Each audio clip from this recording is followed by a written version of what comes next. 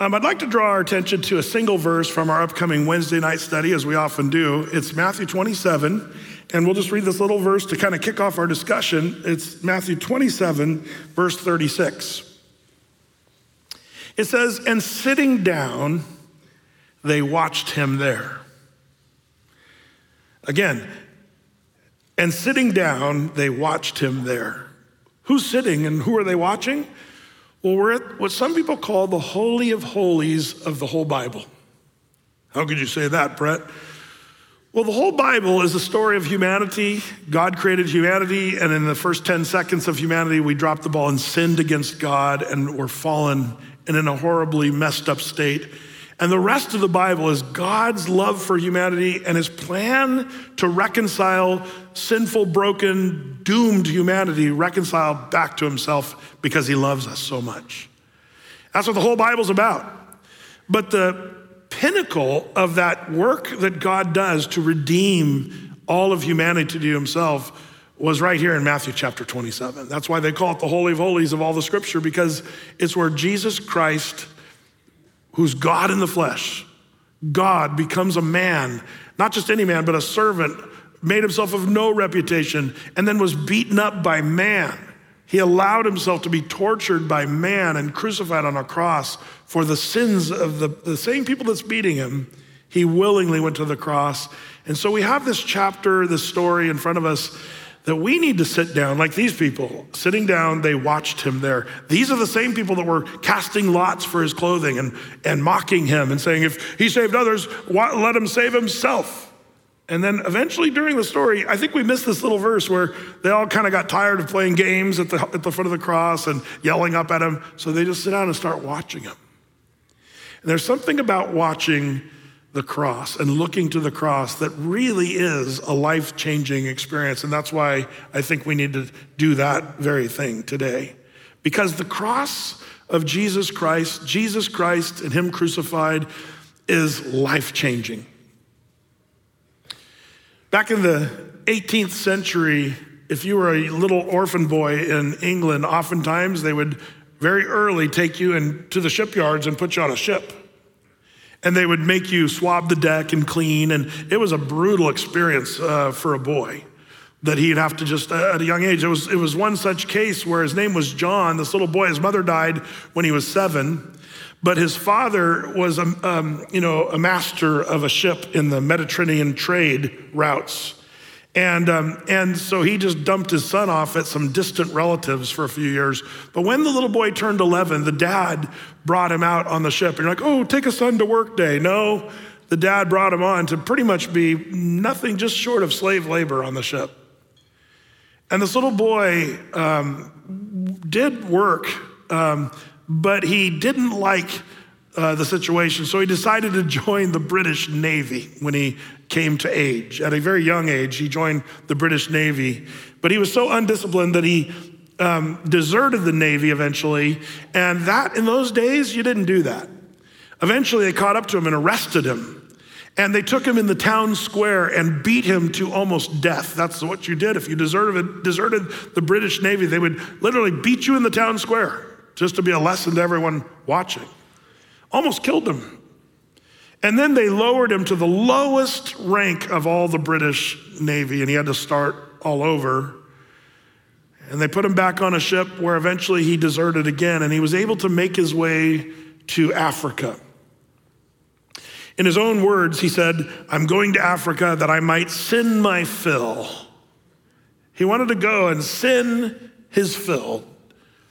And he did soon sink to the depths of vice and sin and alcohol and just really a place of depravity. So depraved, he had to support his sinful lifestyle there. So he got involved into the slave trade there in Africa, which was a very sinister group, obviously. And he finds himself working in the slave trade to satisfy his passions.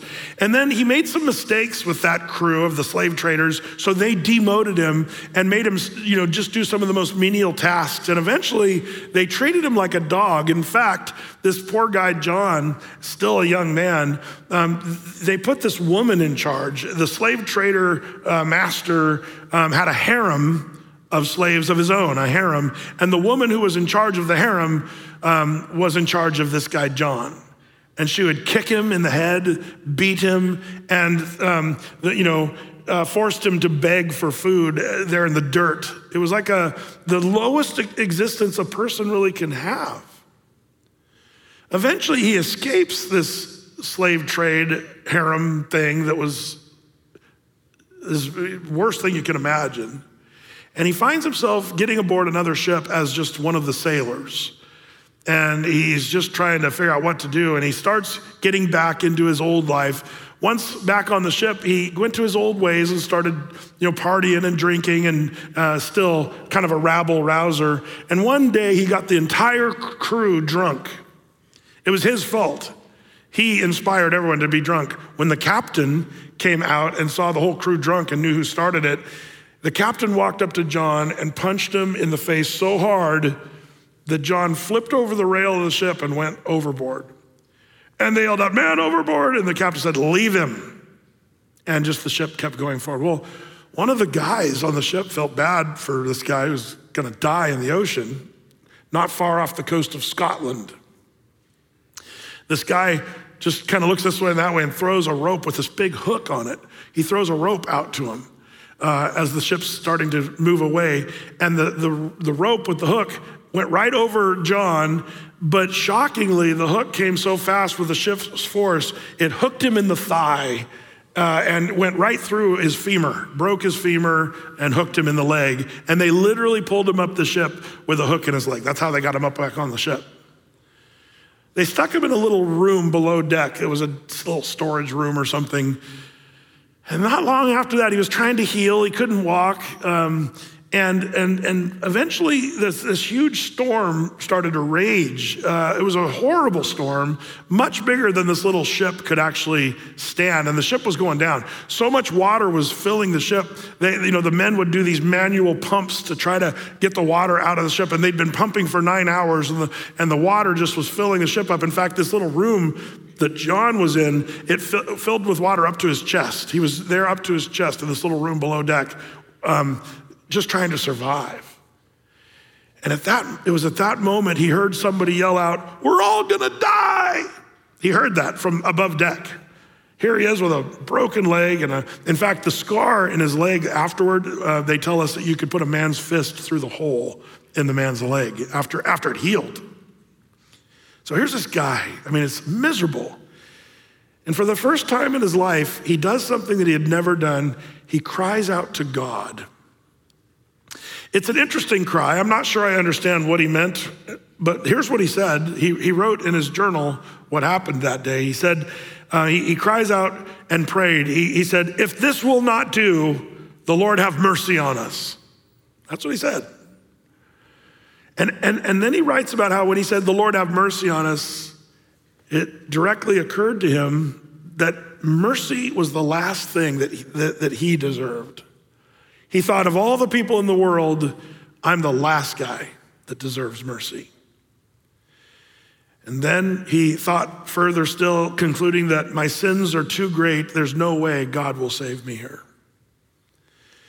Well, interesting part of the story, the ship never sank. And it wasn't because the ship was good or they bailed the water. The thing that saved them, the cargo that they were carrying, actually was buoyant itself.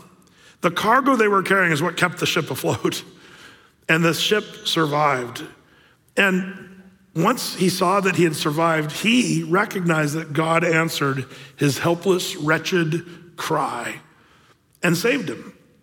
The ship did not sink that night, and it was a sincere, life-changing prayer when John cried out to have mercy on me. And he remembered that very day to the day of his death. In fact, from that day forward, for the rest of his life, on that same day, each year, he would fast and pray on the anniversary of his salvation when he cried out for help for God. And his name was John Newton, English evangelical Anglican cleric, slavery abolitionist. John Newton emerged from that hold of that ship to become the chaplain of England's parliament and even preached before the King of England and was instrumental in the abolition of slavery in England. John Newton. And he's famous for these things, but probably the most famous thing he's for is he wrote a hymn shortly after he was saved that you and I sing often. It's the hymn, Amazing Grace, how sweet the sound that saved a wretch like me. I once was lost, but now I'm found, was blind, but now I see. To John Newton's ears, there was no sweeter sound in the entire world than God's saving grace. This is so sweet, the sound. I wonder, how can a holy, righteous God treat us with such grace? You say, well, Brett, I'm not quite the wretch that John Newton was. Well, you know where that comes from? That comes from a culture that tells you from the time you're a little child, you're good enough, you're smart enough, you're a good person. The world pushes that whole thing. And sadly, not just the world, the church does too. The church puts it in different messages. You're enough. It's amazing to me how many pastors and churches go around saying, you're enough. That's so wrong. You're not enough. Left to yourself, you and I, we would end up in hell. You're not enough. And to teach us that we're enough is actually totally wrong. The Bible says all have sinned, everyone falls short. No one's righteous, no one seeks God. Not really, the Bible says. We all like to think of ourselves as righteous and holy, but the Bible says, nope, it's not the way. We're all wretches, the Bible says. And you know who else was like this? Paul the apostle in the Bible. Paul was a guy like John Newton. He was a persecutor of the Christian church, killing them and imprisoning the church. And he was a horrible guy. In fact, he even told Timothy in 1 Timothy 1, I was injurious and I was a blasphemer and a persecutor, but I obtained mercy. And the grace of God was sufficient for me. And that's why Paul the apostle, who was an intellectual giant, by the way, he was a guy trained by Gamaliel. That'd be sort of the Einstein of those days. His schoolmaster was the smartest guy on the planet. And Paul says, I'm a Pharisee of all Pharisees. And yet, I'm the chiefest of sinners. And that's why Paul, even though he was intellectual and knew all kinds of stuff, he as an older man said, for I determined not to know anything among you save Jesus Christ and him crucified. He knew a lot of stuff, but he said, oh, that's whatever. The only thing that really matters is Jesus Christ and him crucified. Why? Because he saved a wretch like me. Wise is the man, wise is the woman that comes to that understanding. Lord, my sin is wretched. I'm not as good as I think I am. In fact, for you to be saved, one of the requirements is to just acknowledge your own need. It's called repentance, to change your mind and say, I am not enough. I am not good enough. In fact, I'm bad enough to deserve death and hell according to the Bible. And that's why we need to say, Lord, you need to save a wretch like me. I love the word wretch. We need to bring that back. It's quite descriptive. If you look it up in the Webster's, it gives you 4 definitions. 1, an unfortunate or unhappy person. 2, a despicable or contemptible person. 3, a miserable person, one who is profoundly unhappy or in great misfortune. 4, a base, despicable, or vile person. That's quite a definition. Meanwhile, I feel like in the Church of Jesus Christ, we start thinking more highly of ourselves than we ought. Self-conceit is nothing but self-deceit. And we walk around, praise the Lord, and we have our crosses and we wear crosses, which is great. I'm not against wearing crosses or having crosses and stuff. I think that's great. But I wonder if sometimes we diminish the power of the cross by just making it an implement of a symbol of our Christianity, when really it's something we should step back and remember what actually happened there. There's a notion that comes from this misunderstanding that I find troubling, and that is from time to time you'll hear somebody, maybe you will hear this. If you go to Athey Creek long enough, somebody's gonna come to you and say, that church at Athey Creek, they teach a cheap grace. There's been a trend of churches and pastors and Bible teachers, cheap grace. And what they're saying is, what, you think you can just be saved by confessing, speaking a word and saying a prayer and become a Christian and be saved? You think you can just do that? And the answer to that is, what, yes or no? Yes, read your Bible. Romans 10, 9 and 10, if you confess with your mouth and believe in your heart the Lord Jesus Christ, that God raised him up from the dead, you will be saved. It's super clear in the Bible. How clear is it? Well, don't forget this one. How are you saved? By doing stuff? No. For by grace, Ephesians 2:8-9, you're saved through faith, not of yourselves. It is a gift of God, a gift, a free gift, not of works, lest any man should boast. So these cheap grace people say, you got to do more than just say a prayer. What do you think, you just say a prayer and become a Christian? The answer is yes. Tell them that. And then they'll say, well, that's just cheap grace. And you guys just go on sinning and think you can just use the grace of God as a place to wipe your feet as you're walking through life. Well, that's not what we say. We're saved by grace through faith. And then Paul said, should we continue sinning and let grace abound? God forbid. No, of course not. But not sinning and becoming a better person is not what saves you. Yeah, Brett, but James says in James 2:26, for as the body without the spirit is dead, so faith without works is dead. Faith without works is dead. So they make this false dilemma. Are you saved by faith and God's grace or by works? Either or. That's a false dilemma. Elementary logic will show you that if you think about it for more than 10 seconds. It's not faith or works. It's not even, this is where a lot of people get tripped up. It's not even faith and works that saves you. Some people will say that. You're not just saved by saying a prayer or confession. You got to do and you got to show.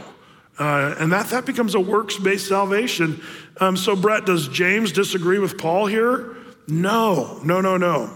It's not faith and works. It's not faith or works. It's faith that works. Once you're saved as a Christian by grace, one of the things that will happen if you're truly saved, if you've really confessed with your mouth and believed in your heart, you'll start to see good works. Oh, you're not going to suddenly be Mother Teresa. We're a work in progress, man. We're a long way from perfection, and we'll never really reach that until we get to heaven. But yes, you will see good works. You want to know what a great example of this is? The story I just told you of John Newton. Question: was John Newton saved because he wrote one of the most amazing hymns in all the history of the world? He wrote the song Amazing Grace. Of course, that would save you from hell, right? Well, no, that's just a work. It was a good work. I'm so thankful that he did that good work. How was John Newton saved? He was saved by repenting as a sinner, saying, I am a sinner. And he knew he was such a bad sinner that he didn't deserve to be saved. Once he got to that point of repentance, he calls out to the Lord for help. And the Lord says, I can fix that. I can save you by my grace. So John Newton was saved, became a believer and a Christian headed for heaven by a simple faith and confession of his faith. Then, because of that, he became the chaplain of the Parliament of England. Because of that, he preached to the King of England. Because of that, he wrote a hymn that was life-changing for so many. It's not faith and or works, it's faith that works. And when we try to add to the work of the cross, say, yeah, I believe in the cross, but also, as soon as you say and, you're diminishing the power of the cross. The cross is mighty to save, even to the uttermost. This is important for us to understand. In fact, Hebrews 7:25, it says, wherefore he is able also to save them to the uttermost that come unto God by him, seeing he ever liveth to make intercession for him. What's the uttermost? The person that's the furthest out there. The most crazy John Newton kind of person who's been in the slave trade of all horrific things. A guy who was living in sin and debauchery, the uttermost. He was out there. And you know what? There may be some of you here that are uttermost. One evangelist who was doing a inner city street evangelism, and people were being saved out of literally people that lived in the gutter in the city there. And he changed it. He said, the Lord is able to save them to the guttermost. Out of the gutter, the Lord says, I can save you. And nothing we need to add to the cross to make it work. The cross was perfectly sufficient in and of itself. In fact, 2 Corinthians 12:9 makes this clear. And he said unto me, my grace is sufficient for thee, for my strength is made perfect in weakness. Most gladly, therefore, will I rather glory in my infirmities, my weaknesses, that the power of Christ may rest upon me. You see, those that understand the grace of God, there will be a change in their life. And as they're saved by grace, then they'll walk righteously and they'll hunger and thirst after righteousness and do things that are good works. But it's not faith and works that saves you. It's so important. You say, well, Brett, how is it then that the Lord made it so easy? And by the way, this idea of cheap grace, that's an offensive term. It's kind of an oxymoron. Do you guys know what Brett, are you calling people names again? No, oxymoron is two words that really kind of almost contradict one another, like jumbo shrimp, or Microsoft Works, or military intelligence, or used to, anyway. But cheap grace, are you kidding me? Cheap grace? This is the mistake when somebody says, you guys teach a cheap grace. Hello, grace was free. It was given to you and me for free. Remember Ephesians? It's a gift from God. It was given to you for free, but what a horrible, abominable thing to call grace cheap. When it cost, it was the greatest cost in the history of all the cosmos. Do you understand that? Well, what did grace cost? It cost this. God becomes a man and lives among us, and then sacrifices himself to brutal torture of humanity and goes to the cross and dies for the sins of the world so that he can be gracious. God just doesn't look at your wretchedness and say, wink, nudge, yeah, I know you're a little rascal, but oh well, I'll just let it go this time. No, God is righteous and he demands righteousness. So there was a penalty that needed to be paid, and God says, I will pay that price for you. So yes, we're saved by grace and it's free, but it did not come cheap. So when people say cheap grace, I hope you set them straight. You guys believe in a cheap grace. Oh, it was free, but it was not cheap. And I think the person that doesn't get that, maybe they haven't sat at the foot of the cross long enough to understand the cost. God becomes a man, and what did he go through? Well, let's back up a little bit and remember here in this text. And in fact, turn the page backward to Matthew chapter 26. And in Matthew chapter 26, we start to see God being beat up by humanity. Like, this is such a profound thing to even think about it. God becomes a man, makes himself of no reputation, takes upon himself the form of a slave. And this is why we start to see this as the Holy of Holies of Scripture as we look back. Look at verse 67 of chapter 26. It says, then did they spit in his face and buffeted him. Others smote him with the palms of their hands, saying, prophesy unto us, thou Christ. Who is he that smote thee? You see, in another gospel it says they blindfolded him and then started punching him, saying, if you're really the Christ, speak who hit you. And like I mentioned on Wednesday night, I'm just glad Jesus was willing to go to the cross, because he could have done so much in this story. I constantly think, well, he could have just said, oh, you want to know the one whose head is about to explode? 3, 2, 1, and the body dropping. Anybody else have any questions? Like, I would have done that. Yeah, Brett, because your announcement this, I believe you. I know, but Jesus said, I'm so glad that Jesus was willing to be, despised and rejected. In fact, Isaiah 53:3, the prophet said, he is despised and rejected of men, a man of sorrows and even acquainted with grief. But Jesus kept, the Bible says, he would set his face like flint to go to the cross, to endure the shame and despise the shame. Look back to chapter 27. Flip forward to chapter 27 there and look at verse 26. Chapter 27, verse 26. I'll talk about Barabbas on Wednesday night a little more and that whole story, but it says in verse 26, then released he Barabbas unto them, and when he had scourged Jesus, he delivered him to be crucified. Then the soldiers of the governor took Jesus into the common hall and gathered unto him the whole band of soldiers, and they stripped him and put on him a scarlet robe. The scourging part of this is, they whipped Jesus' back. But do you understand, the scourging of the Roman times was so bad. Did you know there was a law that said if a person is scourged by the Romans, you couldn't crucify him? You can't scourge and crucify, either crucify or scourge, but it was illegal to do both. Well, then why did that happen to Jesus? Well, you have to understand the whole trial and execution of Jesus was illegal and wrong on every level. Do you understand that? So that's just more insanity. Some scholars believe remember how Pontius Pilate seems sort of like, I find no fault in this guy. What are you guys talking about? And it seems like Pontius Pilate was really hesitant to turn Jesus over to be crucified.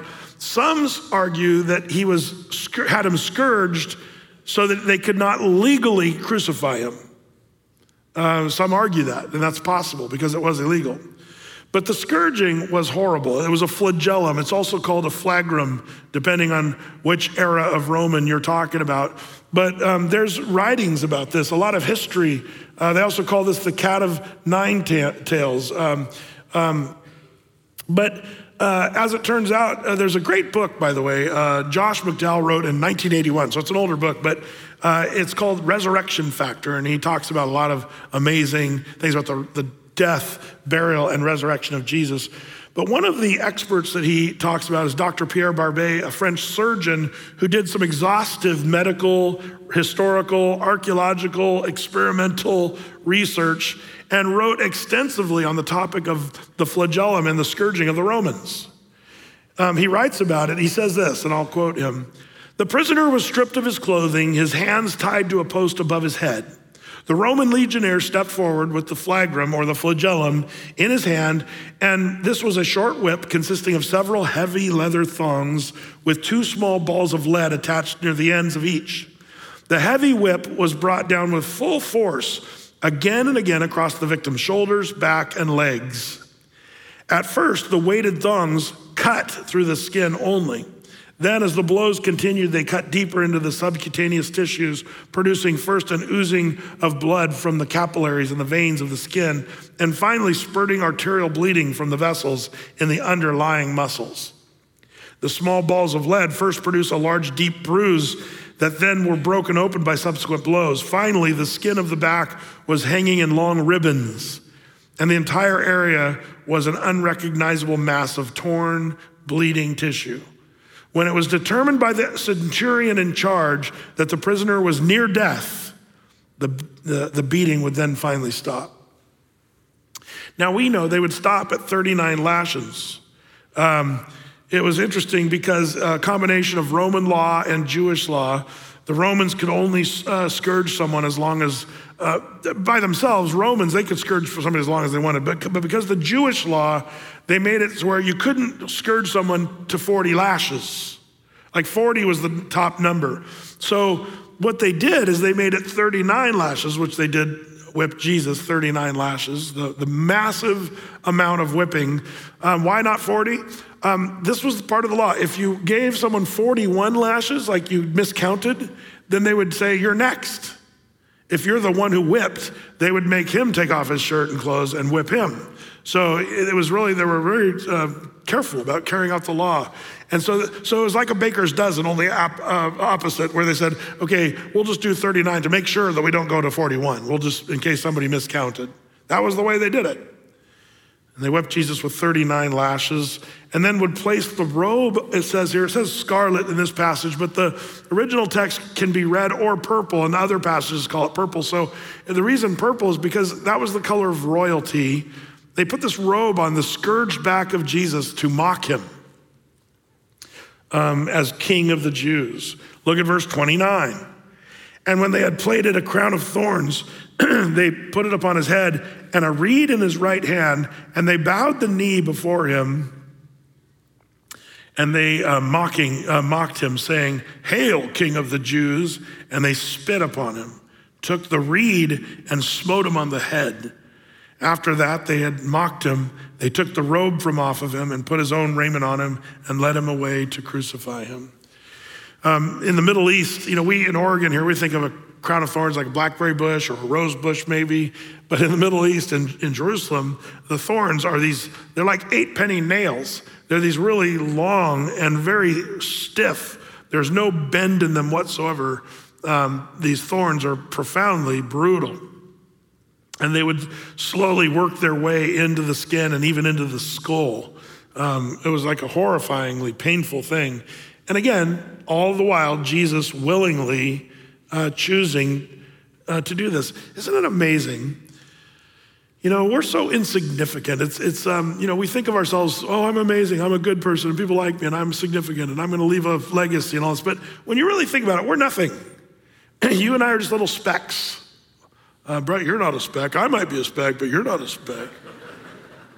No, I mean in the context, like here in the building here, this building is a speck. You and I are specks in a speck. Because if you Google Earth, this building shows up, but as soon as you start zooming out and you look at the greater West Lynn, Tualatin, Wilsonville, pretty soon, even this building is a tiny speck. But not only this building, but Oregon becomes a speck when you zoom out far enough. And you think, well, Oregon's big. Nope, it's just a speck because the Earth is a speck. You can fit, how many hundreds of thousands of Earths in our sun? Our Earth is a tiny speck compared to our sun. And our sun is a speck because our sun is one of the smaller stars in the solar system. Our sun is a speck. And then you look at our solar system, as it turns out, our solar system is a speck in the Milky Way galaxy. We're just a tiny speck in the Milky Way. And guess what? The Milky Way galaxy is a speck. When you zoom out further, does this start to make you feel a little bit not so spectacular? I mean, we're just a speck in a speck, on a speck, around a speck, covered by a speck. And yet, isn't it amazing that God says, I am going to become a speck. I'm going to become a man, a humble servant, slave man. I'm going to be beaten and tortured for those specks. It's an amazing, amazing thing. Eventually, the Jews who didn't realize he was truly the Messiah, God in the flesh, the Jews will see him someday in the future in the second coming of Christ, and they'll say, where did you get those wounds? Zechariah 13:6. And Jesus said, I received these wounds in the house of my friends. We're gonna see him as the lamb that had been slain for the sins of the world. It goes on in verse 33. There in verse 33, and when they were come to that place called Golgotha, that is to say, the place of the skull, they gave him vinegar to drink mingled with gall, and when he had tasted thereof, he would not drink. And they crucified him and parted his garments, casting lots, that it might be fulfilled, which was spoken by the prophet. They parted his garments among them, upon my vesture did they cast lots. Here they are, parting his garments, casting lots. And then verse 35 through 43 says, sitting down, they watched him there and set this over his head with this accusation, writing, this is Jesus, King of the Jews. Then were there two thieves crucified with him, on the right hand and another on the left. And they that passed by reviled him, wagging their heads, saying, thou that destroyest the temple and build it in 3 days, save thyself. If thou be the Son of God, come down from the cross. Likewise also the chief priests mocking him with the scribes and elders. He saved others, himself he cannot save. If he be the King of Israel, let him come down now from the cross, and we will believe him. He trusted God, let him deliver him now, if he will have him. For he said, I am the Son of God. This is humanity just being vile to God, who came and died for the sins of the world. 2 Corinthians 5:21 says, for he, God, made him, Jesus, who knew no sin, to be sin for us, that we might be made the righteousness of God in him. This expert on Roman crucifixion, he goes on in that book about the resurrection with Josh McDowell. He goes on and says about crucifixion, as the arms of the crucifixion victim fatigued, great waves of cramps swept over the muscles, knotting them in deep, relentless, throbbing pain. With these cramps would come the inability to push himself upward, hanging by the arm of the pectoral muscles, the large muscles of the chest. They were paralyzed, and the intercostal muscles, the small muscles between the ribs, would be unable to act or function. Air could be drawn into the lungs, but could not easily be exhaled. Jesus fought to raise himself in order to get even one short breath.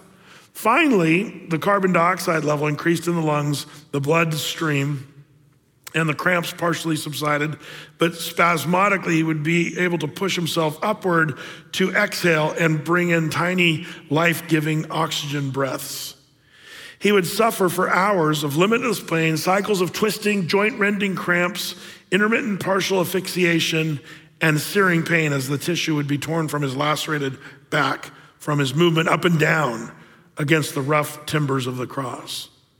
So they'd have to sort of, just to get puffs of air, they'd have to stretch out on their legs on the nail and just try to reach because the muscles weren't able to breathe. Have you ever had a rib out of a spot and suddenly you're like, it doesn't feel great breathing? Well, can you imagine all those ribs being out and all your muscles sort of spasming around your ribs? That's the problem. And the Romans knew this. This was an art form for the Romans.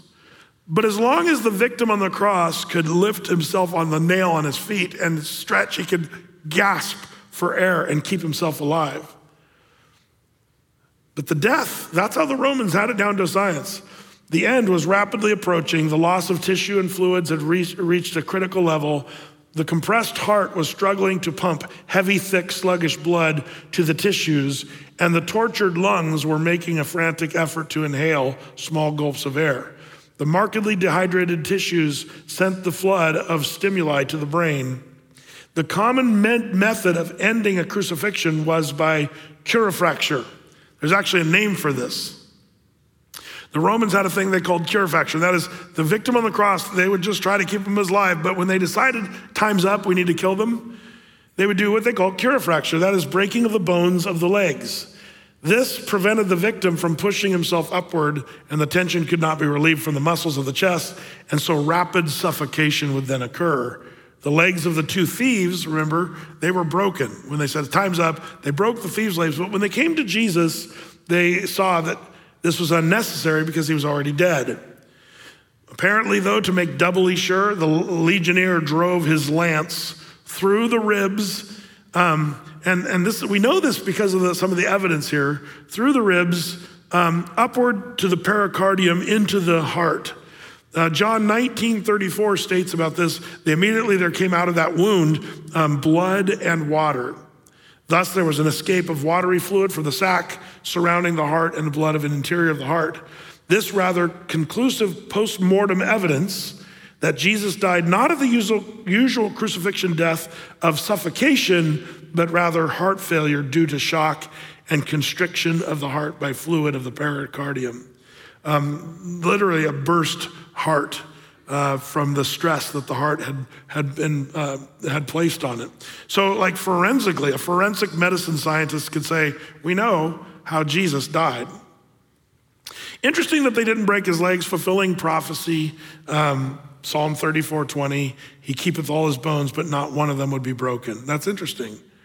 Now, some of you might be saying, okay, Brett, this is really gross. Can we move on now? Stop talking about all this stuff. I'm creeped out and grossed out.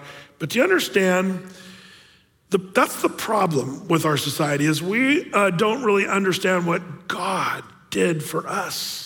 We're not willing to sit down and look at the cross and say, oh, we'll look at the shiny gold cross on the necklace or the shiny cross on the top of the church but to really look at what happened on the cross, remembering the cross should be a daily life changer for all of us. It was Peter, 1 Peter chapter 2, verse 20, for what credit is it if when you sin and are beaten for it, you endure? But if when you do good and suffer for it, you endure. This is a gracious thing in the sight of God. For to this you have been called, because Christ also suffered for you, leaving you an example so that you might follow in his steps. He committed no sin, neither was deceit found in his mouth. When he was reviled, he did not revile in return. When he suffered, he did not threaten, but continued entrusting himself to him who judges justly. He himself bore our sins in his body on the tree, that we might die to sin and live to righteousness. By his wounds you have been healed. When you and I look at the cross, he bore our sins in his body that we might die to sin. When you're tempted to sin, one of the best things you can remember is the cross. Like Paul said, Christ and him crucified. If you're tempted to do some goofy sin that's gonna be against the Lord and you realize, man, this sin, this will only add to the work of the cross, sin upon sin. And what Jesus did for me, I don't wanna sin because my sin put Christ on the cross. And thus we need to use the cross as a tool to understand it draws us to holiness. That's why Hebrews 12:2 says, looking unto Jesus, the founder and perfecter of our faith, who for the joy that was set before him endured the cross, despising the shame, and is seated at the right hand of the throne of God. Notice this, it says, consider him who endured. Think about this. From sinners such hostility against himself, so that you may not grow weary or faint-hearted. In your struggle against sin, you have not yet resisted to the point of shedding your blood. This is the Bible's way of saying, you think you're going through a tough day? You think you're going through a hard life? You're not dying and bleeding on a cross. Consider him who endured the cross for you. Okay, Brett, we've heard this. Let's move on. The cross and the blood. You Christians are all into blood and guts and stuff. Well, there's actually a verse about you too. What's that verse about you? Well, you can jot this down in your notes if you want. 1 Corinthians 1:17. It says, for Christ sent me not to baptize, but to preach the gospel, not with wisdom of words, lest the cross of Christ should be made of none effect. For the preaching of the cross is to them that perish foolishness, but unto us which are saved, it is the power of God. When we sit at the cross, and if you're saying, wow, that's powerful what Jesus did for me, and you're thankful, and you're like John Newton, oh, amazing grace, as you consider the cross, amazing grace, how sweet the sound that saved a wretch like me. Oh, the cross is the most powerful thing we can think of. But if you're one of those people, then yeah, whatever, the cross, you bloody Christians talking about the cross and stuff like that, can I just say, the Bible says to you, that's because you're gonna perish. You're gonna perish in your sins. I hope that none of us get weary of hearing about the cross, even if it makes us a bit uncomfortable. It's all about the cross. It's everything to those that are saved because Jesus did that. And that's why Paul the Apostle, he did say, for I am determined to know not anything among you save Jesus Christ and him crucified. You know, Jesus told us a lot of things to do and how to walk and stuff, but I'm always amazed at what we as people like to remember. Does anybody get tired of all the special days and months we have nowadays? We're celebrating Women Appreciation Month. I get a little bit like, yeah, whatever, when men are winning awards for Women of the Month in our culture now. I'm kind of like, yeah, I'm not sure that was really the intent. We're erasing women now in our culture. And I see stupid humanity making special days for this. And we have days off for this and that and the other thing. You know, it's interesting. Jesus, there's some days I do love. I love Christmas. And I celebrate Christmas. And if you've been around Athey Creek, we celebrate Christmas as much as you know how possible. We love Christmas. But interesting, did you know Jesus didn't say, remember my birth? He never said that. Let's do this in remembrance of his birth. Nope, didn't say that. There is, however, one thing Jesus told us to remember, and that is the cross. Before he went to the cross, the night of his apprehension in the garden, the Last Supper, he said, here's the one thing, I want you to remember me. When you eat the bread and drink the cup, you're gonna remember what I did for you on the cross. Do this often in remembrance of me, Jesus said. Why should we do that? Because the cross is powerful. And you and I need to tap into that often and remember what Jesus did. And there's so much, not only am I forgiven because of the cross, but when I remember what Jesus did for me on the cross, it makes me wanna do the right thing instead of the wrong thing. It starts to make me become a person saved by grace through faith who then starts to do good works because of the cross, what the cross did for me. And one of the things I think we mistakenly do is we diminish communion. We do it as a ritual or just kind of, oh yeah, communion time, we get the whole thing. And no, we need to sit and look and gaze upon the cross of Jesus Christ, for it is the power that saves us. May the Lord give us ears to hear. If you're a person who's yet to be saved, and maybe this is the first time you've really thought about the cross and its power, can I lovingly ask you, why would you reject the loving gift that God wants to give you of salvation? God loves you so much that he gave his only begotten son and died the excruciating death on the cross. And if you were the only person on the planet, I'm convinced that he would have died for you because he loved you that much. The question is, have you received it? How do you receive it? And we already talked about that. Romans 10, 9 and 10. Confess with your mouth, believe in your heart the Lord Jesus, that God raised him from the dead, and it says you will be saved. To believe, accept the work of the cross. You can do that right now, right here, just you and the Lord. Confess that to him. Thank you, Lord, for the forgiveness of sin, and now bless these your people. As we go from this place, Lord, I pray that you be glorified in our lives. We want to serve you now. Bless, we pray in Jesus' name. Amen. God bless you, and you're dismissed.